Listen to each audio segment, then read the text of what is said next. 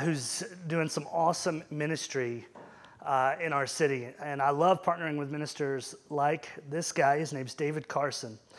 I got to hang out with him a couple of weeks ago at Mountain Goat Coffee Shop. Had some good time of fellowship, some caffeine, right? Those two things definitely go together. And just create for some awesome ministry conversations, ministry partnerships. And I love this guy's story. I can't wait for you to hear it. The truth is that ministry is not done by superheroes. It's done by people who have been broken, people who have made mistakes, people who have sinned. In fact, that's my story. I don't pastor this church out of my strength. I actually, by God's grace, get to pastor it out of mostly my weaknesses. Most of my sin, most of my failures, most of my brokenness has actually been a catalyst to help people, and people like me are all broken sinners in need of healing, in need of redemption, in need of recovery. And the best person to offer recovery to someone who needs it is someone who's in recovery or been recovered or knows what it's like to need recovery. And we love partnering with and hearing about and being with ministries like that because that's sort of our story. And that's just the story of all believers who do ministry, really, is that God calls people all throughout the Bible, like Abraham, who we're reading about in our series on Genesis, who have made mistakes, who have had a past, and who God redeems and he uses. And I love the story we're about to hear. I love David Carson. I love Sammy's mission. I don't want to steal any of his thunder. Let's just give him a round of applause as he comes up and tells us a little bit about himself.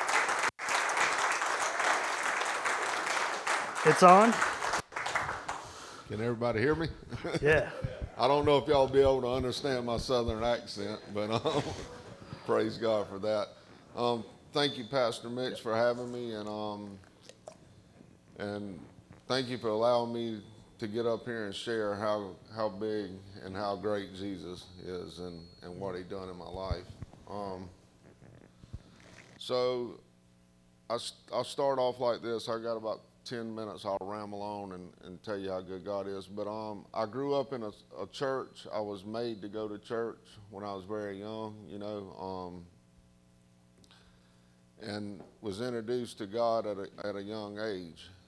And through some very bad choices when I was in high school, hanging out with the wrong people, doing the wrong things, and things like that, addiction had grabbed a hold of me.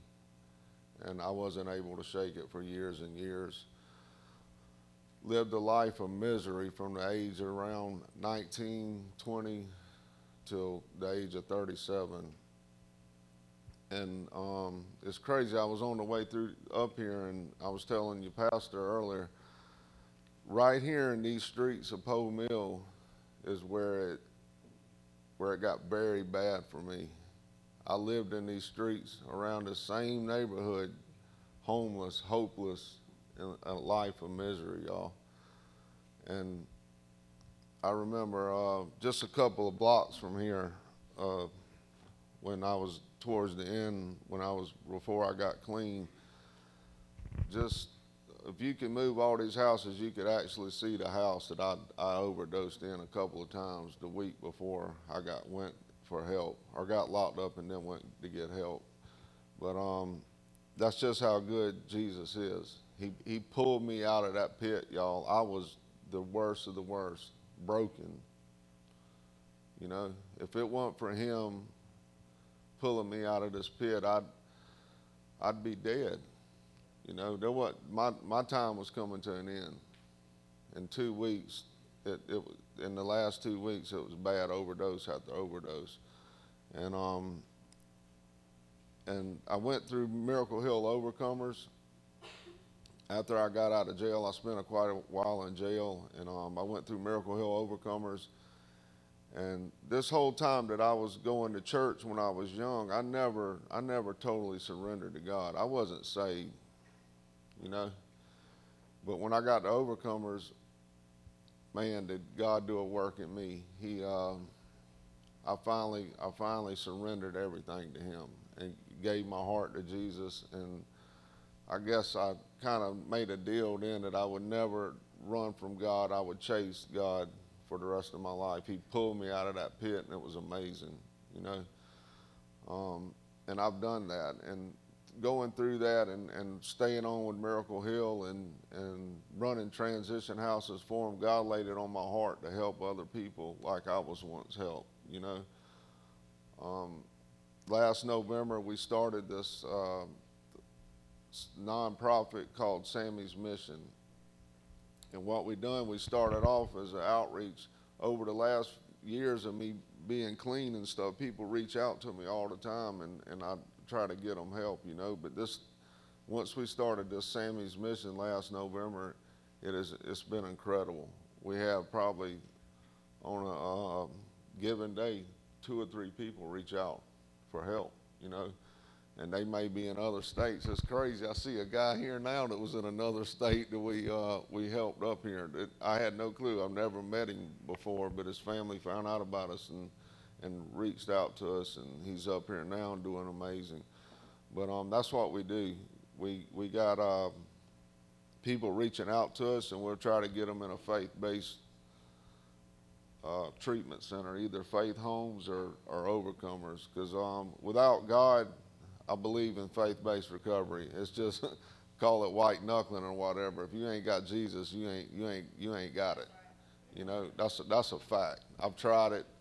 Other secular programs where they tell you, you know, give it all to a higher power. That higher power can be a doorknob. I'm sorry, that ain't the way it worked. There ain't no doorknob put me where I'm at today. It's all because of him, you know. But that's what we do. We try to help people get in treatment. We'll pray for them, you know, pay for them to get up here and pay their intake fee or whatever it needs to be.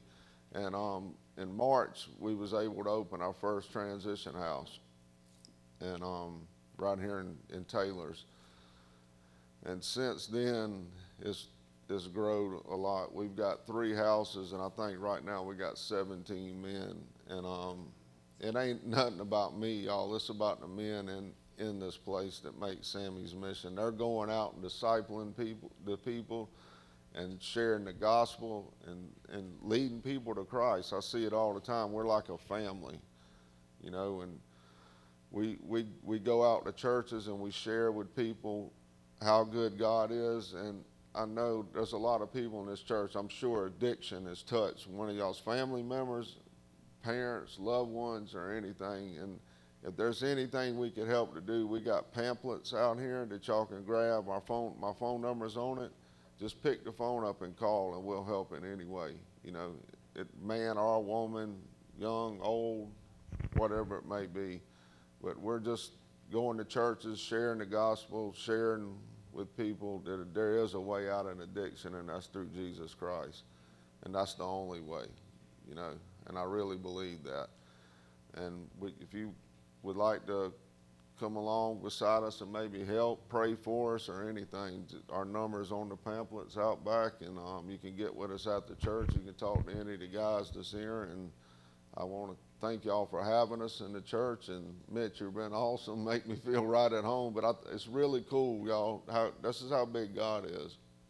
5 years ago, I lay dead, not breathing, over here in a house in Poe Mill, you know, with a syringe hanging out my arm, and here we are today in the front of a church in this same neighborhood.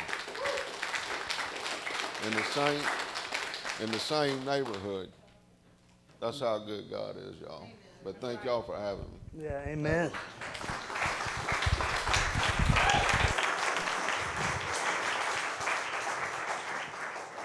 Oh, I love stories like that, and we are in with Sammy's Mission. We'll help however we can, housing people who need help out of addiction. You have to understand something about our church. We want this church filled with really, really bad people. Do you understand that? Bring in your worst people. That's who we don't want. Good people, have a donut, go to lunch, okay? This is a church for bad people like me who need good news. And that's Jesus' church. Jesus was the only good man ever. And he came to bad people to give them good news, a good God, and a good future. And so we want to partner with Sammy's Mission and housing guys who need help. And we love David a lot. So thank you for sharing, David. We are in Genesis 22 this morning. If you want to turn there, Genesis 22, And we are talking about Abraham's big moment. This is the story that he is most famous for. This is his great crescendo in the book. This is the great crescendo of Genesis, great crescendo of Abraham's narrative. It's like an iconic movie scene, really, right? It's like an iconic scene from a famous movie where the hero faces his greatest challenge, sort of outside of him, but also sort of inside of him, where most of our challenges actually come from. And in the rest of his life, he kind of gets to live in relative peace in the shade of that moment. Having won his battle, he gets to go home. That's sort of this moment for Abraham. It's his epic battle. It's his grand finale. Only unlike movies, which perhaps from time to time are inspired by true events, this story is inspired by the Holy Spirit. It is true. It is truth. And out of this story, we can get quite a bit of truths. In fact, you could preach 100 sermons on these verses with 100 different application points, and they'd all get 100% on the test. I mean, they'd all be good. But today, I hope to boil it down to just a couple lessons before we take communion together. 2 big points, and my 2 big points from this story that Anita read for us in Genesis 22, my 2 big points are these. One is that God asks a lot of us. 2, but God never asks more from us than he is willing to give to us. Those are the 2 big points I get from Genesis 22. God asks a lot of us. You can see this in the first couple of verses. Genesis 22, 1 and 2. Came to pass after these things that God did tempt Abraham, or he tested Abraham. And he said to him, Abraham. And he said, behold, here am I. And he said, take now thy son, thine only son Isaac, whom thou lovest, and get thee into the land of Moriah, and offer him there a burnt offering upon one of the mountains which I will tell thee of. That's a lot to ask. Right, can you imagine getting this word from the Lord? Could you imagine having this task on your to-do list? Can you imagine, can you even comprehend such a harrowing order? I mean, imagine the scene. You're Abraham, right? You and your wife have waited decades for this miracle baby. You had this baby in your old age. You were 90, she was 100. Then Isaac was born. Your one son between the two of you, right? The promised child comes from a miracle. You raise him, you wean him. He is now a young man, or the Bible calls him a lad, which in the Hebrew would be between 17 and 33, somewhere in there. You have gone through life with him as an adolescent. You have raised him, fed him, clothed him, bathed him. He is now a young man. He is at the point in life where he is to be taking over for you. He is to be taking over the property, taking over the work, taking over the family business. He's supposed to be taking care of you and your elderly wife. It's an exciting season. Then the Lord shows up to you one morning, calls your name, and you say, yes, Lord, what can I do for you? And he says, offer your only son, the son you love, up for the sins of your household. After all, Isaac is to be a burnt offering on an altar on top of a mountain. I mean, Lord, that is so much to ask. Now, here's something interesting. In one sense, the Lord is aware of this. The Lord knows this is a lot to ask of Abraham. You can tell by the language in this chapter and in this text. And in another sense, the Lord is not apologizing for asking whatever he wants of Abraham. The Lord is comfortable asking a lot of us. Because, first of all, it's only fair. I mean, we're in sin. We deserve to die for our sins. You do realize we'd all be Isaac if it wasn't for Jesus. We'd all have to be burnt offerings. We'd all have to pay for our sin and the sins of our house. We would all be laid on the altar if someone wasn't laid on the altar for us eventually. If it weren't for grace, if it weren't for the gospel, this is only fair. To ask a sinner to be a burnt offering makes total sense in God's economy. Additionally, he can ask from us whatever he wants because everything is his. The earth is the Lord and the fullness thereof. we're in the book of Genesis. How does it start? In the beginning, God created the heavens and the earth. He made us, not we ourselves. Right? God formed us and knit us together in our mother's womb, Psalm 139. So we are his, and he can ask of us whatever he wishes, and he often, sometimes, will ask us to do hard things. He asks a lot of us. For example, God asks us to endure testing.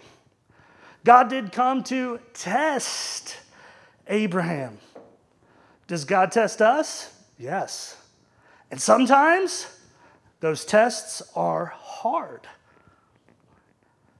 You either have been tested, you're being tested, or one day will be tested by God. Now I know, like me, some of you just got really nervous. Right? This makes us nervous, doesn't it? Some of us, we get nervous before a test, don't we?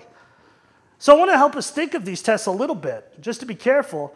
Right? We got to be careful how we think of these tests. For example, in terms of frequency, okay? Not everything is a test, right? When you get a little OCD about these things, you can start thinking, man, everything that comes your way is a test from God. Not everything's a test, okay? You're at Olive Garden, there's one breadstick left. You want it, your friend wants it. Are you going to take it for yourself? Are you going to be giving? Are you going to go halvesies but kind of be mad about it? That's not necessarily a test from the Lord, okay? Not everything's a test. But you have to also understand, not nothing's a test. Not everything's from the devil. Not everything is a trial. Not everything is the world. Not everything is the flesh. Sometimes God does come to us to test us. You say, what's the difference between a test and a non-test? Well, let me give you some relief here this morning. The Bible never calls us to know. Abraham doesn't know. This is a test. It is not your responsibility to know, is that God? Is that the devil? Is that the world? Is that sin? Is that flesh? Am I being tested or not? It's not your responsibility to know. Your one responsibility is actually just to follow Jesus. That's your responsibility. Here's what you're on the hook for. Obey God, no matter what it is coming your way. You see, it's not like we get options, like, wait a minute, is this a test from the Lord? If so, I'm going to do right. But if it's not a test from the Lord, I'm going to do what I want to do. Right? Is that cool? No. See, you're on the hook to obey whatever it is. You don't ever need to know if it's God testing you necessarily. Sometimes it is clear it's God. Sometimes it's clear afterwards that it was God, like in Abraham's case. But that's not what you need to worry about. What you need to worry about, your responsibility, your obligation, is to simply follow Jesus at all times, no matter what the season is. So we have to be careful when it comes to frequency. Not everything is a test, but not nothing is a test. And our job is to follow Jesus. We also got to be careful in how we think of these tests in terms of substance. Like, what's the point of God's tests? Because these, thank the Lord, are not like the tests we took in school. Okay, a lot different. These are not tests, pass, fail, star on the chore chart, or like when I was little, we got markers. And if you got too many markers, had to go to the principal's office and whatever. Luckily, I was coming up right when spanking became illegal, or else I don't know if I'd be standing today. But right, you got a marker, right? It's not like that. Okay, this is not about earning God's love. It's not if you pass, you get God's love. If you fail, you don't. Abraham's already failed tests up to this point. He's going to pass this one today, but he's already failed, and he hasn't lost God's love, and you won't either. This isn't even always, and I know this is hard to swallow at first, but this isn't even always about God blessing us. It's not like you pass, you get a blessing, you fail, you don't get a blessing. There could be some things like that to some degree, mostly an earthly degree, but the heavenly blessing is not dependent on your passing or failing. Abraham received the covenant from God way before chapter 22 when he passed this test. God came to Abraham back in chapter 12 when Abraham was living in South Babylon as a pagan. And God came to him then, before he took any test, pass or fail. God said, I'm going to make of you a great nation. I'm going to give you a promised land, and from you will come the blessing for all families of the earth, and we know that that is Jesus Christ. He got Jesus whether or not he passed or failed. That's the good news. Right, so these aren't even all about God's blessings for us sometimes. Say, what are these tests about? These tests confirm confirm our faith. 1 Peter 1, 6 and 7, write that verse down. It's all about our testing. It says that the testing of our faith is like putting gold into a fire. It's this precious metal. Our faith is precious to God. When he tests our faith, it is like putting gold into the fire, and one of two things happens. Either we see its purity, or the fire purifies it so that it can be pure. That's what God's testing is all about. You pass the test, it shows your faith is in God. You fail the test, it shows you're trusting something other than God so that you can repent and grow, which in and of itself is an act of faith. It purifies your faith. So it proves your faith, confirms your faith. Testing refines your faith like gold in a fire. It demonstrates the purity of your faith, or it purifies it further. That's what this story does for Abraham. That's what this test does for Abraham. That's what this story shows us. It exposes for us the faith of Abraham. It shows us where his faith really is. It shows us what he really trusts. So what does Abraham really believe? Well, we find out through the test. It's actually given to us in the New Testament of the Bible. In the book of Hebrews, chapter 11, it gives us insight into the heart of Abraham during this whole episode. It says this: by faith, Abraham, when he was tried, when he was tested, he offered up Isaac. And he that received the promises offered up his only begotten son, of whom it was said that in Isaac thy seed shall be called, accounting that God was able to raise him up even from the dead, from whence also he received him in a figure, or figuratively speaking. Right, so I don't want to erase all the pain and the emotion and the gut-wrenching emotion Abraham's going through, but if you're wondering how Abraham can even stomach this command and how he can even go through with raising the knife, what is in his mind? What is in his heart? What is Abraham thinking? What is Abraham believing? He is believing that God is able to raise Isaac up from the dead. After all, he received Isaac from the dead, figuratively speaking. In other words, Abraham was 90, Sarah was 100. They were both struggling with infertility. Their bodies were, in one sense, dead. And yet, out of that death, God raised Isaac to life. So Abraham is saying, God is going to make of me a great nation. God's going to give me and my seed the promised land. Out of my seed will come the Messiah who saves the world. And God can do that through a living Isaac, or God can do that through a dead Isaac, because God can raise Isaac from the dead. Literally, this test exposes for us that Abraham is trusting in resurrection. He trusts the resurrection before, thousands of years before he could see it. Because that's what faith is, believing something you cannot see. I mean, it's almost crazy convicting. Abraham trusts resurrection more than I do many times. And I'm on this side of the New Testament. I'm on this side of history where we have a mountain of evidence for a resurrection, the resurrected Jesus. Do you trust resurrection? Say, how do I know? You'll know through the test. So you may not even know. I mean, you can mentally assent to resurrection. You can think you trust resurrection. You could say you trust resurrection. But you'll know when you know if you trust the resurrection. It'll become very apparent through the test.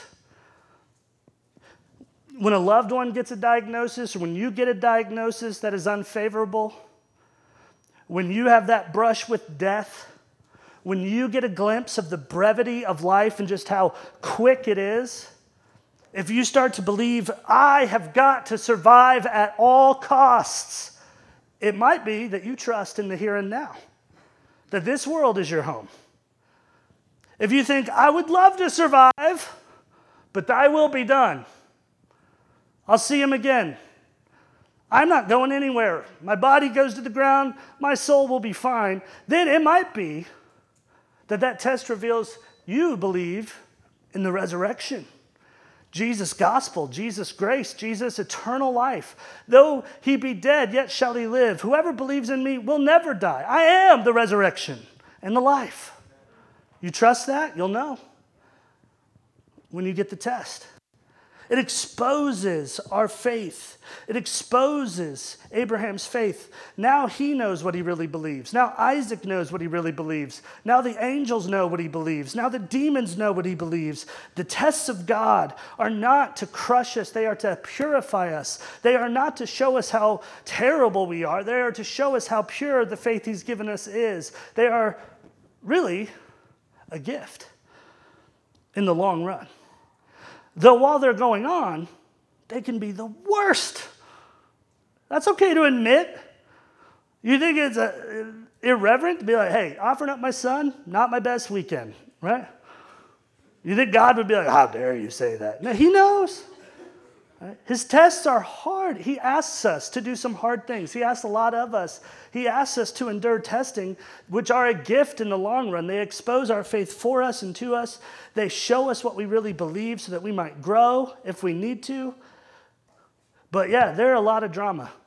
In fact, one of the things God asks of us, he asks a lot of us, one of the things he asks of us is to endure the drama of obedience. I mean, check out the drama of this story. Look at verse 3. Abraham rose up early in the morning. You think he could sleep? You think he's like, I'm going to take an all-nighter here. I'm going to be fine and just sleep in. Nothing going on, really. No, he can't sleep a wink, so he gets up, right? He has to face his son with a knife. He's terrified. He saddled his donkey, and he took 2 of his young men with him. Isaac, his son, clave the wood for the burnt offering. They rose up. They went to a place which God had told him. Then on the 3rd day, get that, Abraham lifted up his eyes, and he saw the place afar off. I mean, just thinking about this stresses me out. I mean, this place, Mount Moriah, where he goes to sacrifice Isaac, is a 3-day walk. For 3 days, he has to somehow make small talk. Right? We quit doing the meet and greet because most of us didn't want to do small talk for 3 minutes. And that in COVID, we didn't want you to die, right? But it's like small talk for 3 days. I got 3 days with these guys. None of them knows what's about to happen. I know what's about to happen. Every time he hears Isaac laugh, his heart sinks. Every time he hears the clanking of the wood on the back of the donkey up the mountain, his chest starts to feel tight. I mean, for 3 days, he has to wonder, how am I going to explain this to Sarah? I mean, I imagine he is sweating bullets. I imagine he is fighting back tears. He's wondering, is there any other way? Let this cup pass from me. Does this sound familiar? And then in verse 4, it says, he sees the place afar off. So now he knows this is really happening. This is go time. No more wondering. I mean, this is severely dramatic for Abraham. Look at verse 5. Abraham said to his young men, right, abide here with the donkey. I and the lad will go yonder and worship and come to you again. I can kind of hear his voice shaking when he says this. I mean, he believes that they'll return again, but he doesn't know for a fact yet. He's living on faith. But did you notice it says he's going to worship, and part of his worship is going to be this dramatic obedience. Verse 6, Abraham took the wood of the burnt offering, laid it upon Isaac his son, and he took the fire in his hand and a knife, and they went, both of them together, up the mountain. He has to watch his son carry the wood of his own altar up the hill. Sound familiar? His son starts to get a whiff of what's going on, what's going to happen. Look at verse 7. Isaac spake to Abraham his father, said, my father. He said, here I am, son. And he said, behold, the fire, the wood, but where's the lamb for the burnt offering?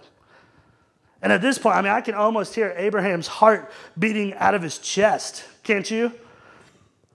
His sweet son, his precious son, is getting clearer and clearer on the fact that something's wrong. Something is missing. And I think Abraham's probably doing everything he can not to break.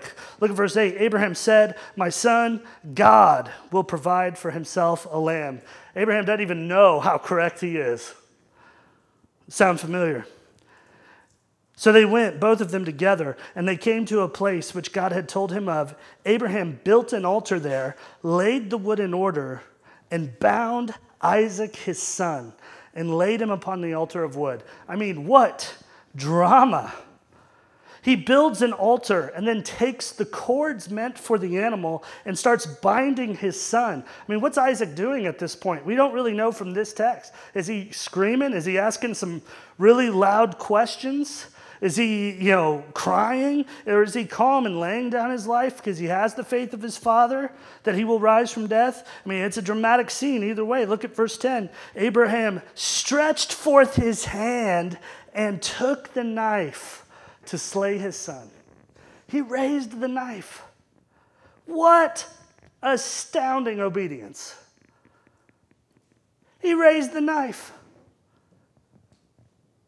He raised the knife, likely to take him in one blow so his son doesn't have to suffer any extra. He raised the knife. I mean, imagine the mental anguish. Imagine the nerves, the drama of it all. Abraham has to go through so much drama. And it's not till after all this drama that God stops him. Verse 11, the angel of the Lord called unto him out of heaven and said, Abraham, Abraham. And here's the sigh of relief heard round the world. Here am I. We switched this up. Yes, I'm here. I'm really hoping you got good news. Verse 12, and he does. He said, lay not thy hand upon the lad, neither do anything unto him. For now I know that thou fearest God, seeing that thou hast not withheld thy son, thine only son, for me. God stops him. Abraham is smiling, right? He's probably crying tears of relief. He is letting go a whole bunch of stress that's been on him for the whole 3 days. He finds out it was never God's plan for him to slay his son. It was never God's plan for Isaac to die. It was not God's plan for blood to be shed. But this is what you got to get. It was God's plan for Abraham to endure the drama of obedience. God could have stopped him when he left that first morning 3 days ago. God could have stopped him while he was building the altar, but God waited till the end. Because that's when Abraham's fear of God, that's when Abraham's faith was on full display for all to see for thousands of years. That's when God's glory was on full display for all to see for thousands of years. As we'll see in a moment, this is all foreshadowing what God actually went through and did do for us. Here's something we learn from this story. That contrary to a lot of preaching, maybe even at times my own preaching, following Jesus does not mean a drama-free life. It's just a different drama. It is a holy drama. Sometimes as preachers, we like to sell you Jesus like a cleaning product. We're like the ShamWow guy. Like, hey, following Jesus is 3 easy steps. Obey Jesus. It'll be a snap, simple decision, make life a breeze. And in some sense, there's some truth to that. Because the way of the transgressor is hard. And his load is easy. His burden is light. There's some truth to that. However, there's also some truth to this idea that we can start obeying God and everything gets harder. That sometimes we obey God and everything gets crazier and more strenuous and you suffer. The truth is God asks us to do some really hard things and they don't necessarily sometimes lead to no drama, but a holy drama. You see, you're suffering for a point. Your suffering produces fruit. Your suffering is an act of worship, but it's still suffering. And don't think you're off the hook just because you're not a patriarch. God calls us to the same thing in one sense he called Abraham and Isaac to. Romans 12:1, I beseech you therefore, brethren, by the mercies of God, that you present your body a living sacrifice, holy, acceptable to God, which is your reasonable service. God sometimes calls us to be Abraham, to be Isaac. God calls us to endure some holy drama in obedience. Now, to be clear, he's never going to ask us to sacrifice someone, right? You'll see that this is a unique one-time thing for Abraham, and it shows off God who does sacrifice his son for us. In the end, God's not really even asking Abraham to sacrifice his son. He's just showing a picture of God doing that in our place. So we don't have to sacrifice anyone. We don't have to sacrifice for ourselves for our sins. Jesus did all of that for us. He is the sacrifice. But what does God ask us to do? What's God ask you to do in this age, whatever you want to call it, age of grace, church age, new covenant, right? Right now, what's God asking you to do? It's simple. He is asking you to follow Jesus. Hebrews 1:1. In these last days, God has spoken to us by his Son. That's his command for you, for me, for the New Testament believer. His ask, his call is to follow Jesus. And here's what you need to know, that sometimes following Jesus will bring some holy drama into your life. Just ask the 12 disciples. You might follow Jesus into a conversation where you need to apologize and it gets dramatic. You might follow Jesus in a serving at church, and instead of it being a super lovely, happy, easy thing, you mess up and you got to grow and you got to work with people and you guys think differently and there's actually some endurance needed. It's a place of labor. It's really serving. And it brings some holy drama into your life. You might follow Jesus into the lives of the poor and they ask you for something every 30 days and now you got less free time, less money, and more drama. This summer, we had the opportunity to do rebuild projects on 5 homes in Poe Mill. That's following Jesus. We partnered with an organization called Rebuild Upstate. Some people couldn't afford to rebuild their homes or remodel their homes, so we did it with volunteers and we did it with some donated money. It was an awesome time. One of those projects, we had to get a ramp from the porch to the driveway for a widow. That's following Jesus. Jesus loves the widows. And they needed a handicap ramp from the porch to the driveway. On this particular Saturday, my only job was to get volunteers there. I was to show up, lead in prayer, get them started, and go on my way. That was my job for the day. I was supposed to get 10 or 12 volunteers to come help rebuild this house. And part of that was the handicap ramp, only I couldn't get 10 to 12 volunteers. I got like 6 or 7, so when I showed up and saw there was only 6 or 7, and I saw the scope of the project, I knew that I had to follow Jesus and stay and help with the project, help put the widow's ramp together. And within an hour, I was on something called an auger. You ever been on an auger? You ever used an auger? Have you ever auged? You ever aug?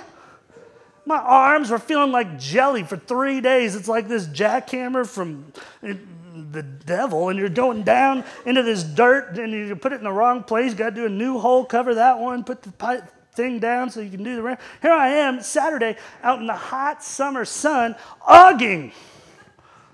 I was supposed to be on my porch with orange juice, arguing with people about politics on Twitter. It was supposed to be Saturday for me. Having some fun, but instead I'm auging. I want you to understand that following Jesus, there are times, he asks a lot of us, including sometimes the drama of obedience, the difficulty of obedience. That's true. And that's part of this story of Abraham. Some of you, you have drama in your lives, and that's not the problem. The problem is the wrong kind of drama. You're not supposed to be suffering for your sin. You're supposed to be suffering because you're fighting your sin. Amen? You're not supposed to be suffering because nobody serves you. You're supposed to be suffering because you're serving everybody else. Jesus asks a lot of us. He asks us to follow him. What's your next step in following him? What's your next step in obeying him? What's your next step in looking like, walking like, talking like, living like, loving like Jesus? Whatever it is, here's what I'm going to tell you, that it might be a hard thing to do. He might ask a lot of you. He might ask you to endure testing. He might ask you to endure the drama of obedience. But God never asks more from us than he is willing to give to us. Keep reading the story. Verse 13, Abraham lifted up his eyes and looked, and behold behind him, oh, this is beautiful, a ram caught in a thicket by his horns. This is great news. And Abraham went and took the ram and offered him up for a burnt offering instead of his son. The language of substitution. Not in Romans, all the way back in the beginning. In Genesis. Verse 14, Abraham called the name of that place Jehovah Jireh, which means God will provide, just as Abraham had said. God does provide the lamb. As it is to this day, in the mount of the Lord it shall be seen. Verse 15, the angel of the Lord called unto Abraham out of the heavens a second time. He's going to reiterate the covenant with him again. Verse 16, he said, by myself I have sworn, saith the Lord, for because thou hast done this thing, and hast not withheld thy son, thy only son, that in blessing I will bless thee, and in multiplying I will multiply thy seed as the stars of the heaven, as the sand which is upon the seashore, and thy seed shall possess the gate of its enemies. In other words, you are willing to give up one son, I'm going to give you 1,000,000 sons. And here's the ultimate blessing. The Son of God is coming. It's foreshadowed in the next verse, verse 18. In thy seed shall all nations of the earth be blessed. We know now that that was the coming of Jesus that accomplished that. Because thou hast obeyed my voice. Beautiful. Wonderful. Amazing. Phenomenal. Unbelievable. Incomprehensible. Glorious. This is great news. God asks a lot of us, but he's not asking more from us than he's giving to us. And what does he give? I'll focus in on this. He gives us a substitute. In verse 13, a ram is caught in a thicket to place on the altar for sin instead of Isaac, instead of us. This is a great parallel to Jesus. This story is a great foreshadowing of Jesus. That's one of the big points of this story. The big point of the story really isn't even about our obedience. It isn't even about Abraham, really. I mean, it's about Jesus. I mean, you could talk for hours on how this all points to Jesus. Abraham is a loving father like God is a loving father. Abraham thinks of his son as good as dead, basically, for 3 days. God the Father, in one sense, gives up his son for 3 days. Abraham expected a resurrection. God the Father also expected a resurrection. Isaac is like Jesus. Isaac points to Jesus.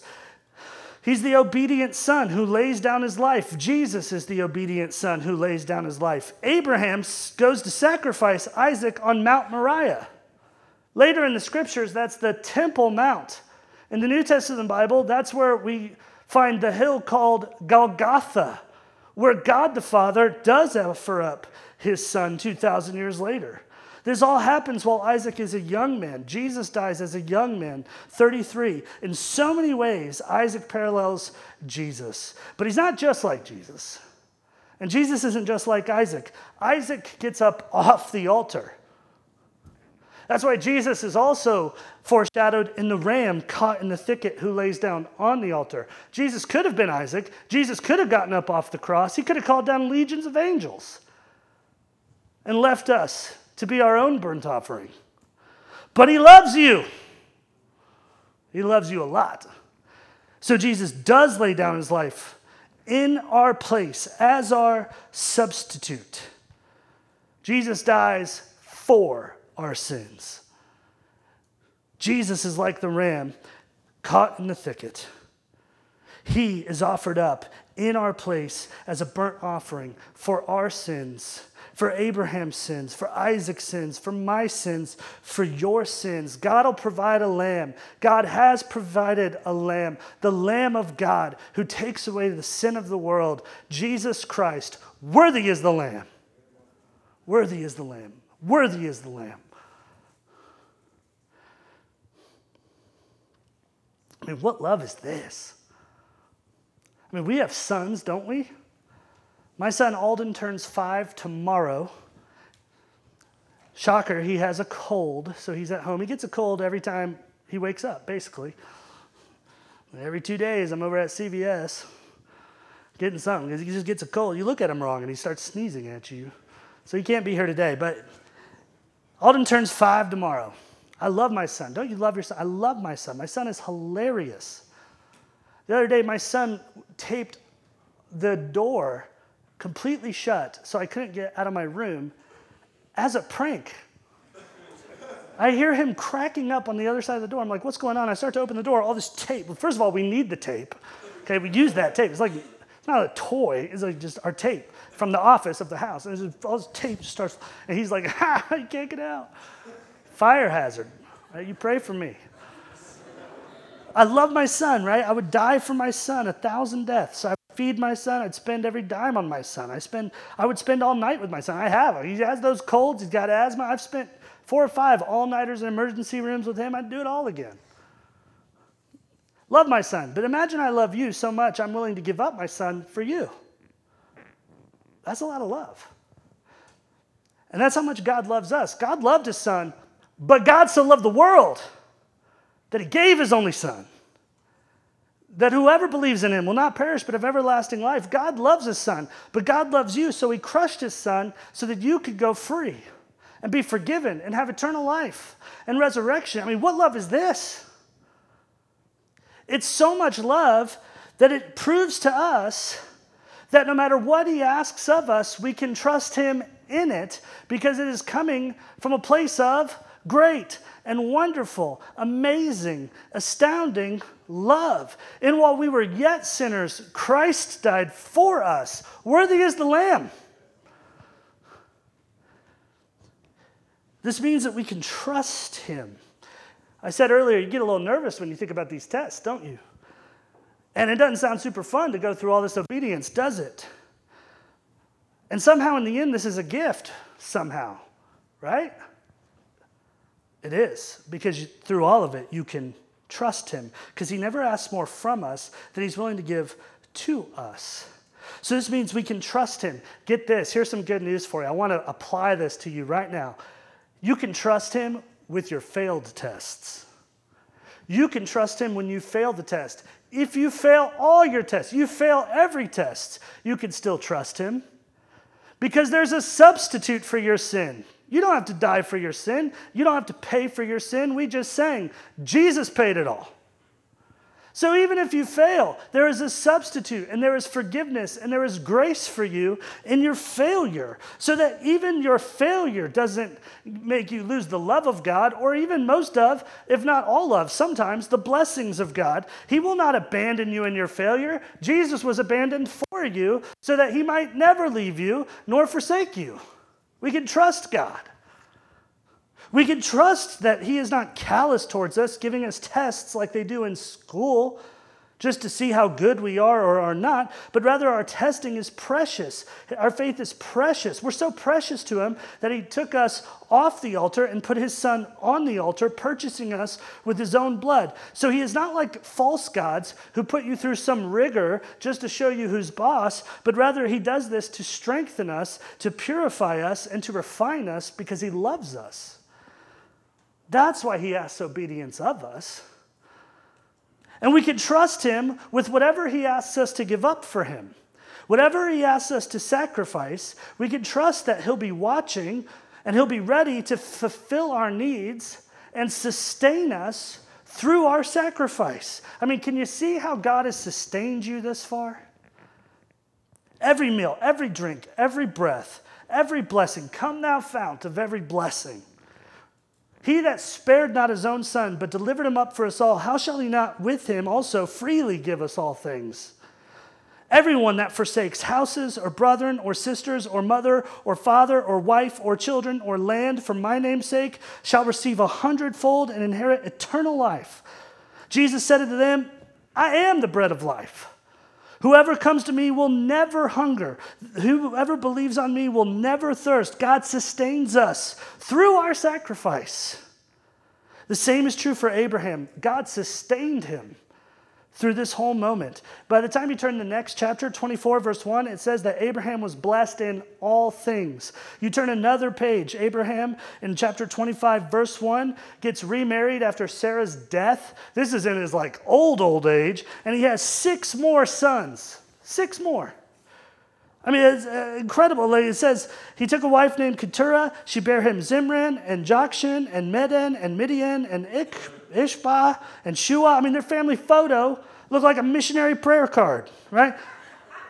His quiver is so full in this moment, right? Like his house could host a youth rally just from within. I mean, this homeschool's got a principal. He has 6 more sons before he dies. God sustains him, and God sustains us through whatever we have to sacrifice for him. He not only gives us a substitute for when we disobey, he gives us sustenance for when we have to obey, so that we might come to the end of our movie with confidence, that we might win our epic battle, that we might overcome our enemy without and within, that we might glorify him with the iconic scenes of our own lives. Yes, God asks a lot of us, but he never asks more from us than he's willing to give to us.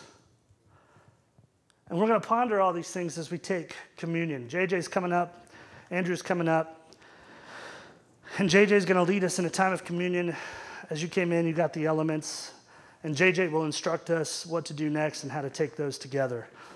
I'll pray, and then JJ will lead. Jesus, thank you for this day. Thank you for this time.